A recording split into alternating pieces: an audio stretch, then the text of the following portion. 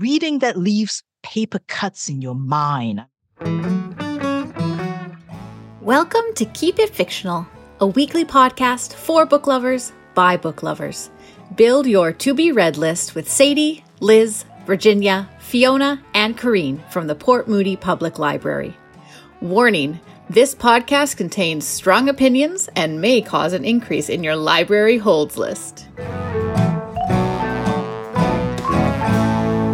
Hello, book lovers. Welcome back to Keep It Fictional, the book podcast from Port Moody Public Library. I'm your host today, Al, and I'm joined today by my book friends, Emma, Virginia, and Corrine.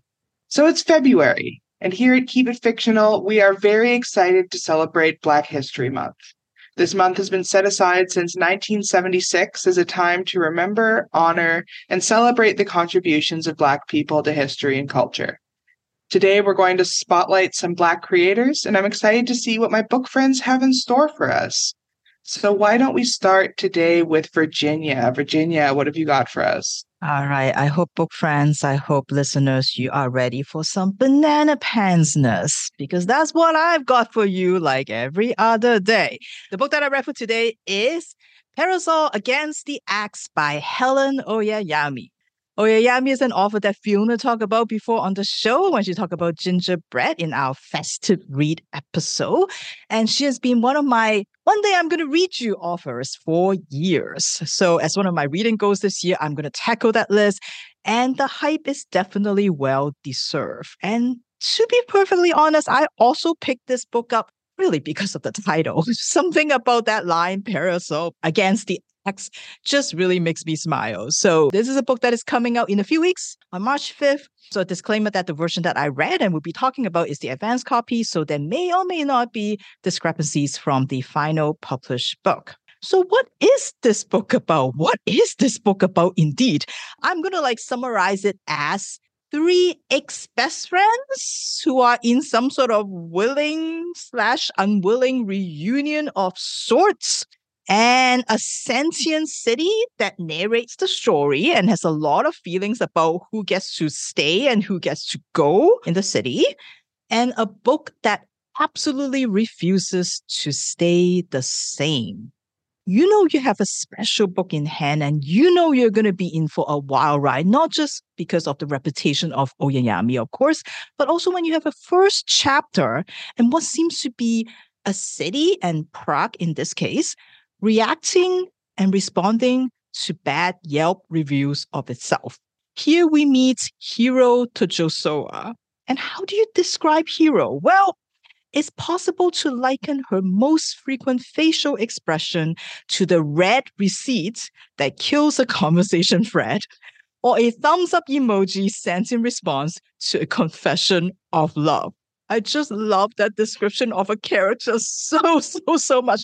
That's really all I need to know about Hiro. But Hiro has made a last-minute decision to attend her ex-bestie Sophie's bachelorette party in Prague.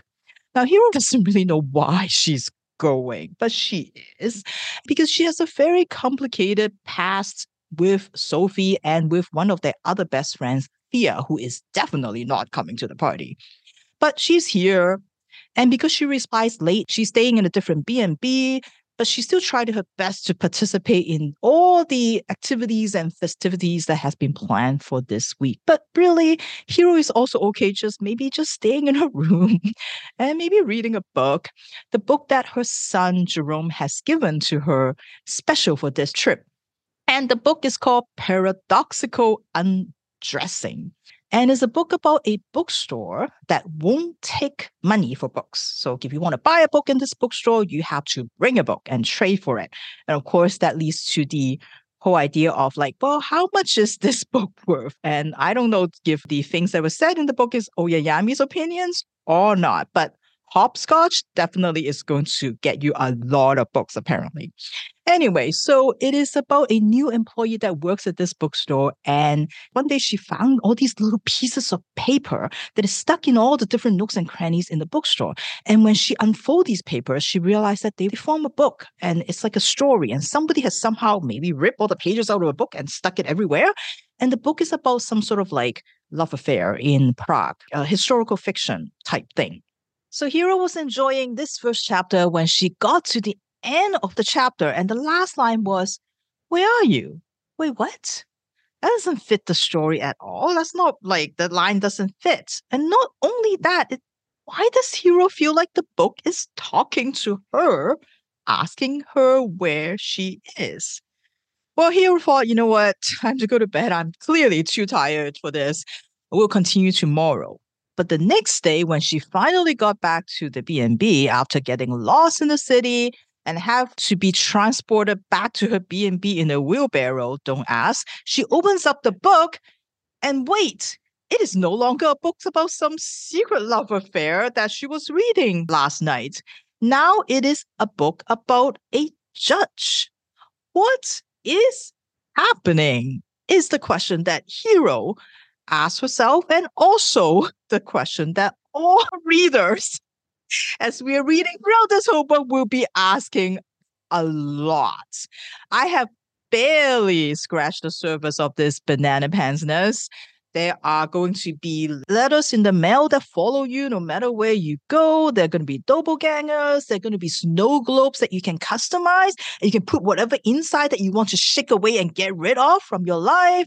There's going to be marriage certificates that are taped to your door. There's going to be a mole person and so many other delightful detours in this book. That definitely some of the story threads I'm like, I don't know what's going on. I can't follow it. And you just have to shrug your shoulders and just move on because it feels like you're never going to figure out, and that is okay. But I love this whole like sort of stories within a story kind of structure, like the ever-changing, paradoxical undressing that book. And then it just tells a different story every single time someone opens the book about a different time in the history of Prague. That was really, really great. I love Oyayami's writing. There's so many good lines. Like one of the line that she said was like, you know, she was reading and it's a reading that leaves paper cuts in your mind. I'm like, oh, that is just such a beautiful line. It is just the kind of book that I love.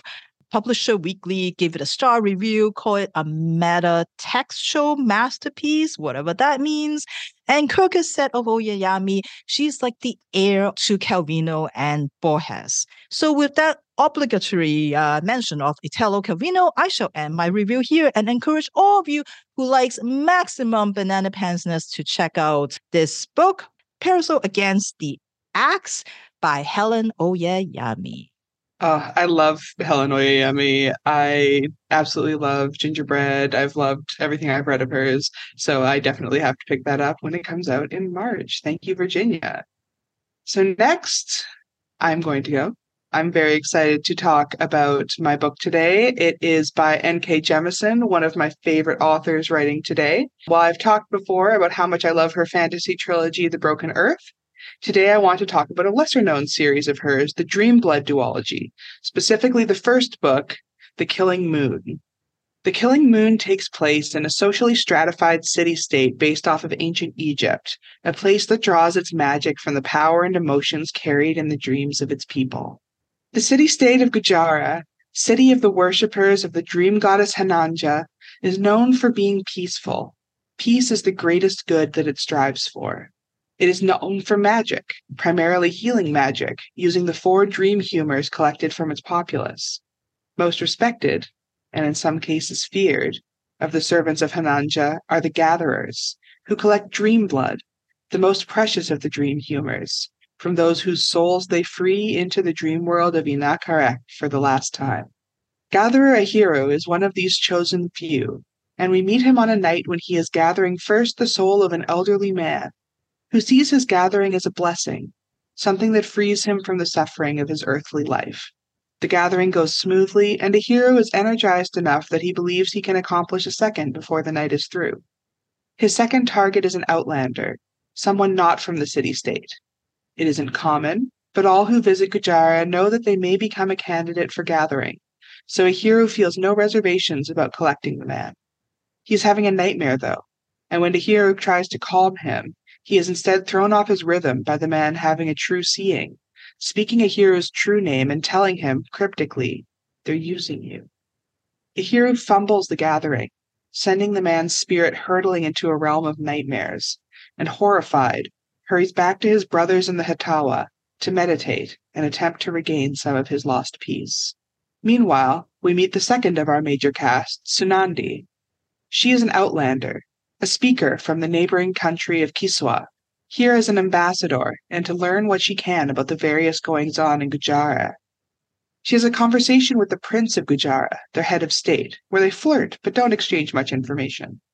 After she returns to her rooms, however, she meets with her ward, a young northern girl named Lynn, who has found something important, proof that Sunandi's mentor, who died months ago, was most likely assassinated for what he had found out, that a reaper might be stalking Gujarat, a rogue gatherer who kills not for the sake of peace, but to sate his own desires.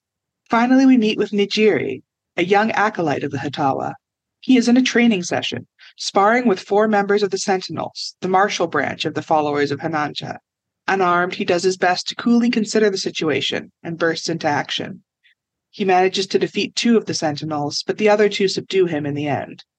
Still, this is seen as enough. He has passed the test, and to his surprise, the superior of their order is there to congratulate him. As he had hoped, as he has been training for since he was a child, he is going to become an apprentice of the Gatherer's Order. With a young man's excitement and enthusiasm, he goes to clean himself up for the oath-taking ceremony. Once his oaths are taken, Nijiri assumes he will be taken under the wing of Ahiru, but is told that Ahiru is in seclusion, stricken with doubt over his mistake in gathering the foreigner's soul the night before. Nijiri, with a little pride and a lot of determination, states that he will have Ahiru as his mentor, no matter what. Sunandi meets shortly thereafter with a local noble, who seems ill at ease from the moment she arrives. When he is able to get her alone after dinner, the reason becomes clear. He is in charge of the prison in Gujarat, which holds few prisoners, as gatherers take care of the most dangerous and corrupt people. But those few prisoners have been dying. Not just dying, but dying horribly in their sleep, so they are left with horrifying rictus screams in death. The noble warns Sunandi that she will be in danger knowing this, and he knows that he is in danger as well. He begs her to use this information to try and prevent the war that might break out if the information gets out. Ahiru is approached by his superior in his solitude and is told that he has a gathering to complete. There are too few gatherers and he is needed. The one he is being sent to gather is a foreigner, a Kiswati noblewoman named Sunandi, who has been accused of spying and fomenting corruption and war in Gujarat. Ahiru agrees, reluctantly, and decides to take Nijiri along as a form of training in the gatherer's path. When they arrive to gather Sunandi, however, Lynn is waiting. Both Lynn and Sunandi fight the gatherers to a standstill, and Sunandi remarks that the noble she visited was right. She just didn't expect the assassins to show up so quickly. Ahiru and Nijiri are both insulted by this insinuation, but also intrigued. Why would she assume she's being assassinated? The story about the Reaper on the loose comes out, and while Ahiru and Nijiri are resistant to believing Sunandi, they eventually decide that her gathering can wait until they know more information about what's going on, as a Reaper on the loose could mean catastrophe, both inside and outside of Gujarat. But the corruption in Gujarat may go deeper than any of them realize. Will Ahiru, Nijiri, and Sunandi be able to find and stop the Reaper before the peace of Gujarat is broken beyond repair? I really like this duology, and I think that it stands up well with N.K. Jemison's other works. The magic system is fascinating, and the world building is lush and intriguing. Jemison does not hold the reader's hand, though, throwing you into the deep end, as it were, without fully explaining or directly explaining much of the culture and magic system to you, and leaving a lot of the reader to learn through inference. The core mystery of the book is compelling, and the characters are well realized. Ahiru, Sunandi, and Nijiri all have different perspectives and drives that cast interesting lights on each other, and honestly, this book is just a treat to read as a fantasy lover. If you like fantasy and you want something a little different from the largely Germanic and British-inspired fare out there, Jemison's Gujarat is one world you should definitely dive into. All right, so now it is time for our existential question of the episode, and we're going light and simple today. So when you are reading, when you are settling down just to enjoy a good book, what is your hot beverage of choice? I think it's like almost like too obvious. Well, for me, absolutely black coffee all the way, always black coffee, whether I'm reading or not, doesn't matter, any time of the day, black coffee. I like a good black coffee in the morning. if I'm reading in the morning. But if it's like an afternoon, evening read, I'm a rooibos tea kind of gal. I like an African red rooibos tea, something that's like very warm and heartwarming and cozy. You're making a face, Corinne. It smells like cough syrup. Like, yeah, rooibos tea smells like cough syrup. Well, it doesn't taste like cough syrup. What would you drink, Corinne? Again, like Emma, I've got like my afternoon routine and my evening routine. If it's the afternoon, I take the long walk to my favorite little like bakery coffee shop to get my iced Americano with 4 shots of espresso and then an embarrassing amount of milk. And then in the evening, I have what I call my night tea because like nighty, and then like that's kind of funny, and I guilt to myself, and it's so cute. And then I have my little cup of tea, which invariably black tea, obviously with milk, which invariably becomes cold before I finish it. And so what I usually end up drinking is like lukewarm to stone cold tea. And you're making fun of my tea choices? Mine at least starts better. I don't add milk to my tea. I gotta say, I'm similar to Corinne's evening choices. I always like to sit down with a cup of Earl Grey tea, hot, with a little bit of a splash of milk. That's so comforting to me. Earl Grey tea is the tea that I started drinking as a little kid, which was, as a little kid, it was just milk with like, you dipped the tea bag into it briefly, and then it slowly worked up into actually having tea. So Earl Grey tea is like my comfort tea, and it really just puts me in the mood for a good book. CL knows. Describe it as milk with a little bit of coffee, Corinne. Do not say coffee because that's just like blasphemous to like the whole idea of coffee. You are drinking milk with a hint of coffee on the top of like 2 droplets of it, probably.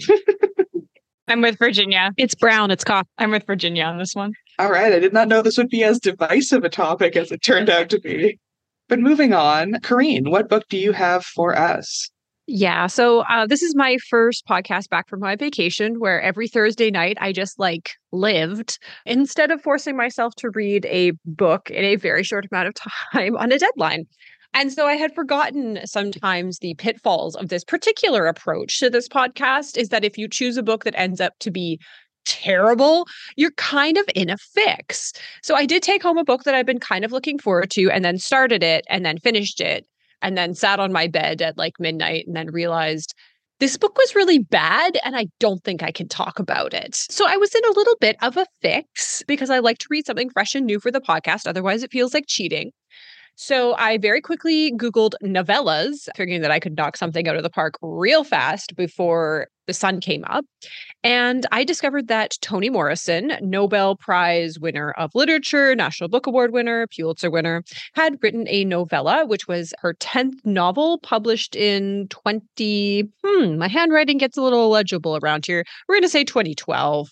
And so I thought, sure, I can finish this. Again, to my everlasting shame, on one of our previous podcasts, we talked about authors that we'd always meant to read and just kind of never got around to. And Toni Morrison was mine because I'm kind of afraid of her in the same way that I'm afraid of like Melville and Tolstoy sometimes, in that they're just so big, they're so influential, they're so amazing that I'm afraid that my tiny brain just won't be able to comprehend it. Much like Helen Noyemi, which I read and I'm like, I don't know what's happening. But I was so pleasantly surprised with the Song of Solomon, unpleasantly surprised by the amount of incest, but pleasantly surprised by the writing and the story. And it is a book that I think about a lot and I really enjoyed. And so I was so delighted to be able to kind of dip my toe back in something that's a little bit more contemporary and a little bit lesser known than some of her older, more classic works. And so the lovely 169-page novella that I ended up reading is Home, again, by the wonderful Toni Morrison. And again, clocking in at a sweet 169 pages. This book packs a lot into all of those pages.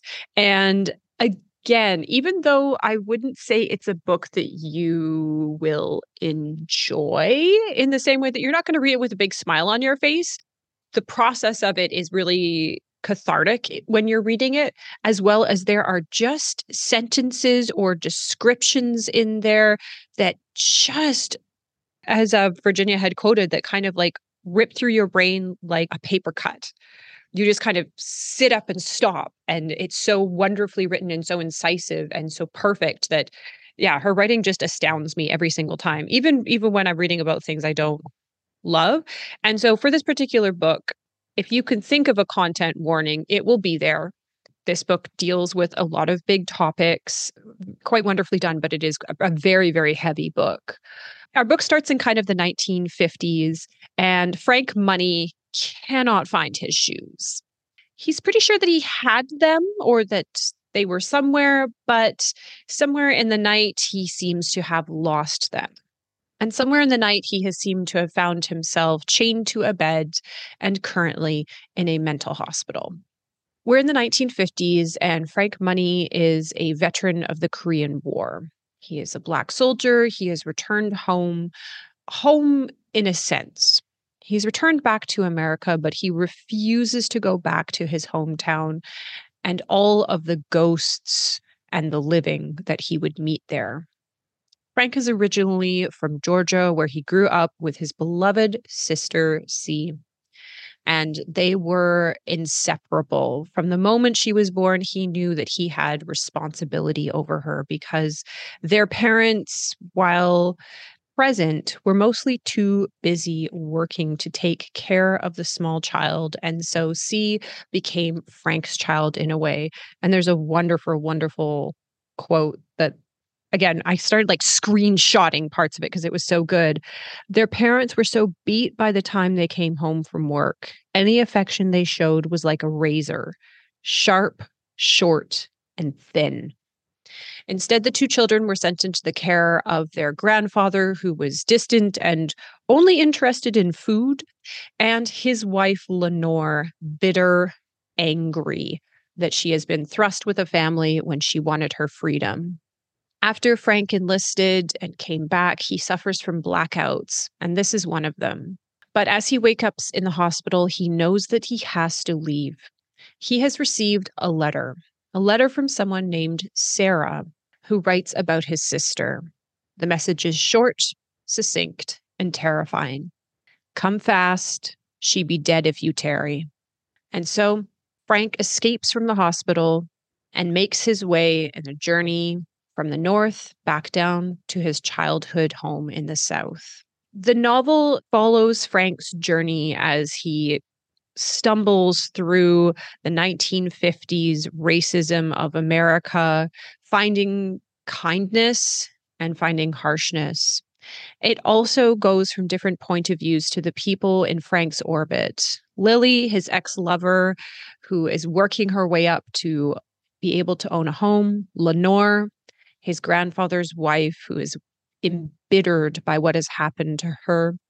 And eventually, C, who has survived the terrible childhood of the wicked witch, the wicked stepmother, Lenore, only to be caught by Prince, a shuckster, who, again, a brutal line in this book, who only married her for a car.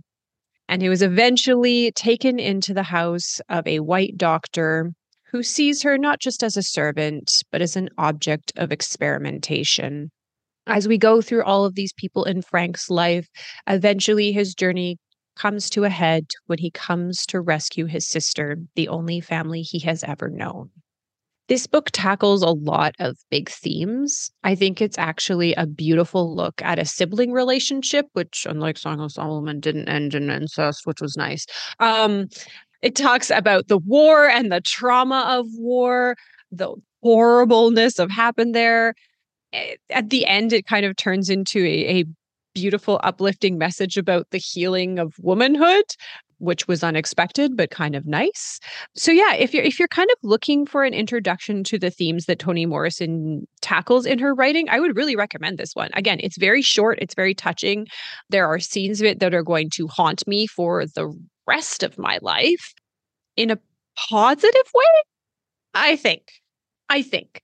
But if you are really kind of looking to delve into the great Black thinkers, the great Black writers, and are a little intimidated, I am here to tell you that you will be so richly rewarded if you just kind of take that first step and let go of kind of like the labels or hangups that you might have about kind of engaging with these magnificent thinkers, because you'll come away like so much richer and so so inspired by what people can do with like simple English words that we're all speaking right now. So I would definitely recommend, if you're kind of looking into kind of like a first foray into Toni Morrison and looking for something short. And again, you missed the book display at the library, which was short novels for the beginning of the year. Definitely recommend Toni Morrison's Home. Wow, that sounds like a great entry point into Toni Morrison's body of work. I will definitely have to pick that up when I am ready for a little bit of soul crushing, but in a good way. So finally, we go to Emma. Emma, what have you got for us today? Alrighty. So for this week's Black History Month episode, rather than reading a work of fiction by a Black author, I wanted to use this as an opportunity to read something that kind of captures Black history and Black excellence, specifically in America. And I kind of had a similar experience as Virginia, where I picked an author that has been on my radar for a really long time. I've read like little snippets of some of this author's essays and some of his poetry before, but I haven't fully delved into any of his books yet. And so this I kind of took as an opportunity to get into some of his writing for the first time. And I've really enjoyed a lot of the work of his that I've looked at in the past. Like I said, he does poetry, he does essays, and a lot of his writing is kind of cultural critiques on American music and pop culture, which I think is really fascinating. I actually had the pleasure of seeing this author speak live on a book tour a few years ago. And he has just like such a wonderful and kind of like heartwarming and welcoming presence. He's very calm, he's very peaceful, yet he's also extremely captivating. And the way that he speaks, whether he's reading from one of his books or whether he's just kind of addressing the audience, it sounds like poetry. He just has this very lyrical way of speaking that I find really fascinating. And I have spoken about him on the podcast before. One of his books that's coming out in March of 2024 was on my top upcoming books of 2024 list.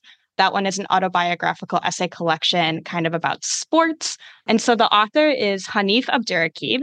And the book that I read this week, it's called A Little Devil in America, Notes and Praise of Black Performance. And so it's kind of a musical performance history. It's like a kind of blend of like cultural essays, cultural commentaries on the history of Black performance, interconnected with notes from Hanif Abdurraqib's own upbringing and his own childhood and his own experience of Black art and Black music. So it's kind of part cultural commentary, part memoir, a really, really fascinating book. So a little bit of info about the author, about Hanif Abdurraqib. He's a poet and an essayist from Columbus, Ohio, so he's American. And his first book was a poetry collection that's called The Crown Ain't Worth Much, and it was published in 2016. His book from 2017 is the one I saw him book tour. That one is another essay collection kind of talking about like pop culture commentary, music commentary, and it's called They Can't Kill Us Until like They Kill Us. That one's really critically acclaimed. Like I said, mostly focuses on music, but it has this huge variety of artists that he talks about. He talks about Chance the Rapper and Schoolboy Q. He loves Carly Rae Jepsen, so he talks about her a lot. Talks about My Chemical Romance and pop punk. So there's huge range going on here. And really, really fascinating writing. He's been described by critics as his writing is mesmerizing and deeply perceptive, which I think is a really accurate take. And one of my favorite things about his works kind of as a whole is how he interconnects personal anecdotes about his own upbringing, about his own experience, especially his experience growing up as a Black Muslim in America, with commentary on music and pop culture. And you can tell that he is just like so deeply passionate about the music and the culture that he writes on, which is really, really cool. So his works aren't entirely autobiographical, nor are they entirely cultural critiques. They're poetry mixed with nonfiction. They're lyrical and nuanced, in addition to being extremely informative pieces of cultural history. And I usually really like books that kind of bleed across genres like that, which is, for me, one of the biggest appeals to reading Hanif Abdurraqib's work. So a little bit about this book, about A Little Devil in America. As I mentioned before, a lot of his work kind of blends different genres, blends history with memoir. And in this book, he tells a broad history of Black excellence in performing arts all across America, with interjections of his own experiences with art growing up. The book opens talking about dance marathons, which I had very little interest in learning about and knew pretty much nothing about going into it. But I hadn't realized that dance marathons began in the 1920s and 30s as a way, they kind of started in rural America as a way of like bringing communities together, kind of creating this like cultural community, as well as kind of being a way for people to make money because people could earn prize money by competing in them. And since people would get fed during them, it was an easy way to score a free meal, especially during the Great Depression. So it was cool to learn about the history of something that I've never really cared about, but actually was kind of fascinating to learn about. And Abdurraqib interrupts his history of dance marathons to talk about his own experience with dancing, with these kind of like community collective dance experiences when he was in high school. So he goes in to say that when he was in school, teachers at the school realized that students who had cars, who were upperclassmen in the high school, would leave campus during lunch, and there was pretty much no way to guarantee that they would come back. So what they would do to incentivize the students coming back to school and going to their afternoon classes is they would open up the auditorium during lunch, they would turn all the lights off, and they would allow the students to blast music and just dance. And so in the middle of the school day, his school auditorium would turn into this like dance club. And although his high school was mixed, there were white folks, there were Black folks, there were folks of all races there. It was mostly the Black students who participated in these midday dances. And Hanif Abdurraqib talks about how they kind of offered this opportunity for young people, including him, to freely express themselves free of judgment in this dark auditorium where they could just dance all their feelings out and not worry about other people judging or looking at them. And it created this really great sense of community in his school. So that was very cool. The book continues on this similar pattern where he talks about this historical moment in Black history and in Black like performance history specifically, and interconnects them with commentaries about his own experience, with a personal story about his own life and how his own experience connects to that history. So it's really, really cool. It's more of a collective history of Black experience in the arts than it is these standalone essays or pieces of a memoir. Going along with the theme of music and dance, each section of the book is called a movement, and it touches on different themes. Some of the themes he has are performing miracles, suspending disbelief, country and provenance, family and closeness and home, and then remembering.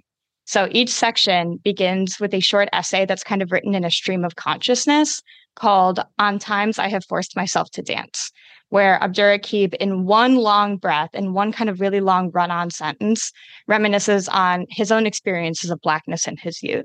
So these are kind of interesting interjections that he includes at the beginning of each chapter. They read more like confessional poetry than they do like nonfiction, and yet they have that similar kind of lyrical tone that he writes with even when he's recollecting history, even when he is writing just straight up nonfiction. So it's cool how that tone is kind of carried throughout the entire book. Throughout the book, Abdurraqib transitions seamlessly between subjects. One moment, he's talking about Don Cornelius, the guy who started Soul Train and the origins of Soul Train. And the next, he's recounting an unfortunate incident where he himself had fallen backwards down a staircase while doing the moonwalk. So there's these cool connections between the history of dance, the history of Black performing arts, and his own kind of failures as he would attempt to dance as a kid. But it's really fun how he's kind of interconnecting these experiences together. He effortlessly weaves stories of life and death, resilience and heartache, with praises on the history of Black music and dance performance, with a culturally relevant commentary on race relations in America. That's kind of an overall theme of the book. So I would really recommend this book if you're a fan of cultural criticism, if you're a fan of writing on music and performing arts, or if you're just a fan of memoir. Although the book is less memoir and more anecdotal notes on the author's lived experience, I think you do really learn about Abdurraqib's own experience in the book, as you do kind of in all of his nonfiction writing. I'd recommend it if you really like lyrical poetry or lyrical writing, or if you just want to read a nonfiction that's really beautiful, that's really beautifully written. I'd also recommend many of Abdurraqib's other books that I've looked into. Like I said before, he has a poetry collection that was his first book called The Crown Ain't Worth Much, and another really fascinating essay collection on music history and music criticism. And that one is less about the history of a specific type of music, more just about music in general. That one's They Can't Kill Us Until They Kill Us. And he also has that new book that's coming out in March that I'm very excited about. That one is called There's Always This Year, and it's more about his own experience, but interconnected with sports. He talks a lot about basketball in that one. So if you're a sports fan, and if you want to read more about Abdurraqib's own childhood experiences, I would really recommend checking out that one when it comes out in March.